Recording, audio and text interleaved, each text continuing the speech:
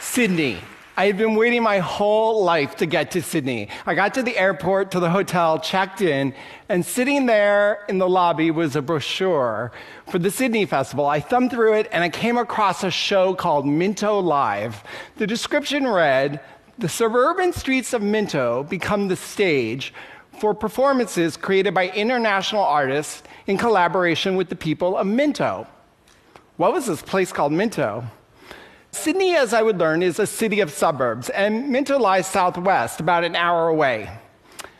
I have to say, it wasn't exactly what I had in mind for my first day down under. I thought about the Harbor Bridge or Bondi Beach, but Minto? But still, I'm a producer, and the lure of a site-specific theater project was more than I could resist. So off I went into Friday afternoon traffic, and I'll never forget what I saw when I got there.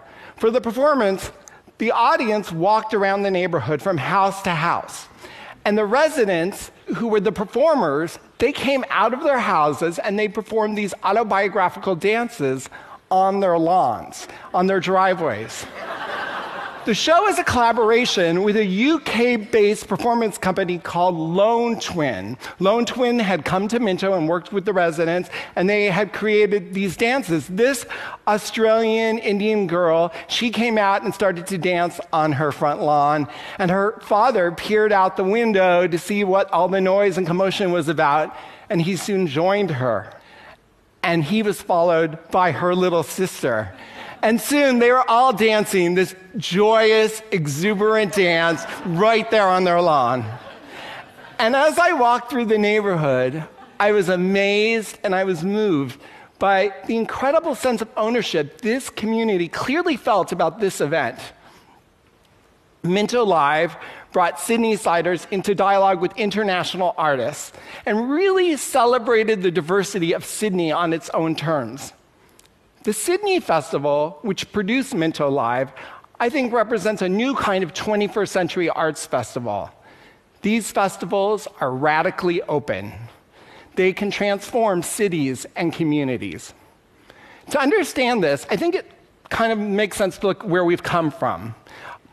Modern arts festivals were born in the rubble of World War II. Civic leaders created these annual events to celebrate culture as the highest expression of the human spirit. In 1947, the Edinburgh Festival was born, and Avignon was born, and hundreds of others would follow in their wake. The work they did was very, very high art. And stars came along like Laurie Anderson and Merce Cunningham and Robert Lepage, who made work for this circuit. And you had these seminal shows like the Mahabharata and the monumental Einstein on the Beach. But as the decades passed, these festivals, they really became the establishment. And as the culture and capital accelerated, the internet brought us all together, high and low kind of disappeared, a new kind of festival emerged. The old festivals, they continued to thrive, but from Brighton to Rio to Perth, something new was emerging. And these festivals were really different. They're open, these festivals, because like in Minto, they understand that the dialogue between the local and the global is essential. They're open because they ask the audience to be a player, a protagonist, a partner, rather than a passive spectator. And they're open because they know that imagination cannot be contained in buildings. And so much of the work they do is site-specific or outdoor work. So the new festival, it asks the audience to play an essential role in shaping the performance. Companies like De La Guarda, which I produced, and Punch Drunk create these completely immersive experiences that put the audience at the center of the action. But the German performance company Rimini Protocol takes this all to a whole new level. In a series of shows that includes 100% Vancouver, 100% Berlin, Rimini Protocol makes shows that actually reflect society.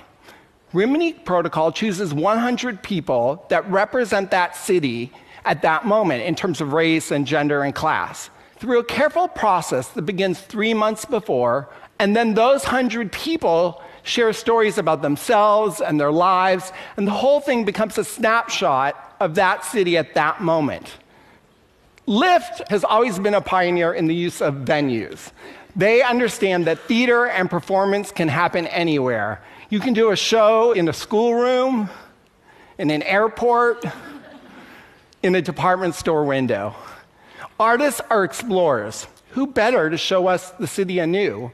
Artists can take us to a far-flung part of the city that we haven't explored, or they can take us into that building that we pass every day, but we never went into.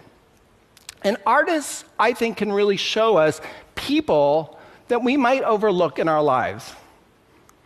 Back to Back is an Australian company of people with intellectual disabilities.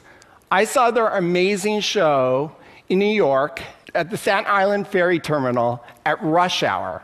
We, the audience, were given headsets and seated on one side of the terminal.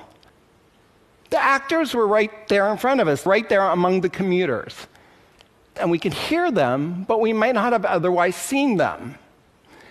So Back to Back takes site-specific theater and uses it to gently remind us about who and what we choose to edit out of our daily lives. So the dialogue with the local and the global, the audience as participant and player and protagonist, the innovative use of sight. All of these things come to play in the amazing work of the fantastic French company Royal Deluxe. Royal Deluxe's giant puppets come into a city and they live there for a few days. For The Sultan's Elephant, Royal Deluxe came to central London and brought it to a standstill with their story of a giant little girl and her friend, a time-traveling elephant.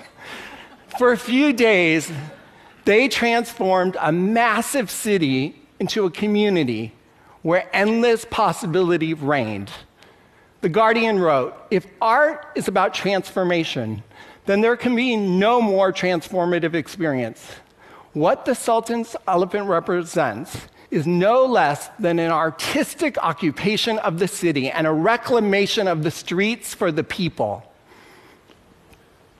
We can talk about the economic impacts of these festivals on their cities, but I'm much interested in many more things, like how a festival helps the city to express itself, how it lets it come into its own. Festivals promote diversity, they bring neighbors into dialogue, they increase creativity, they offer opportunities for civic pride, they improve our general psychological well-being. In short, they make cities better places to live.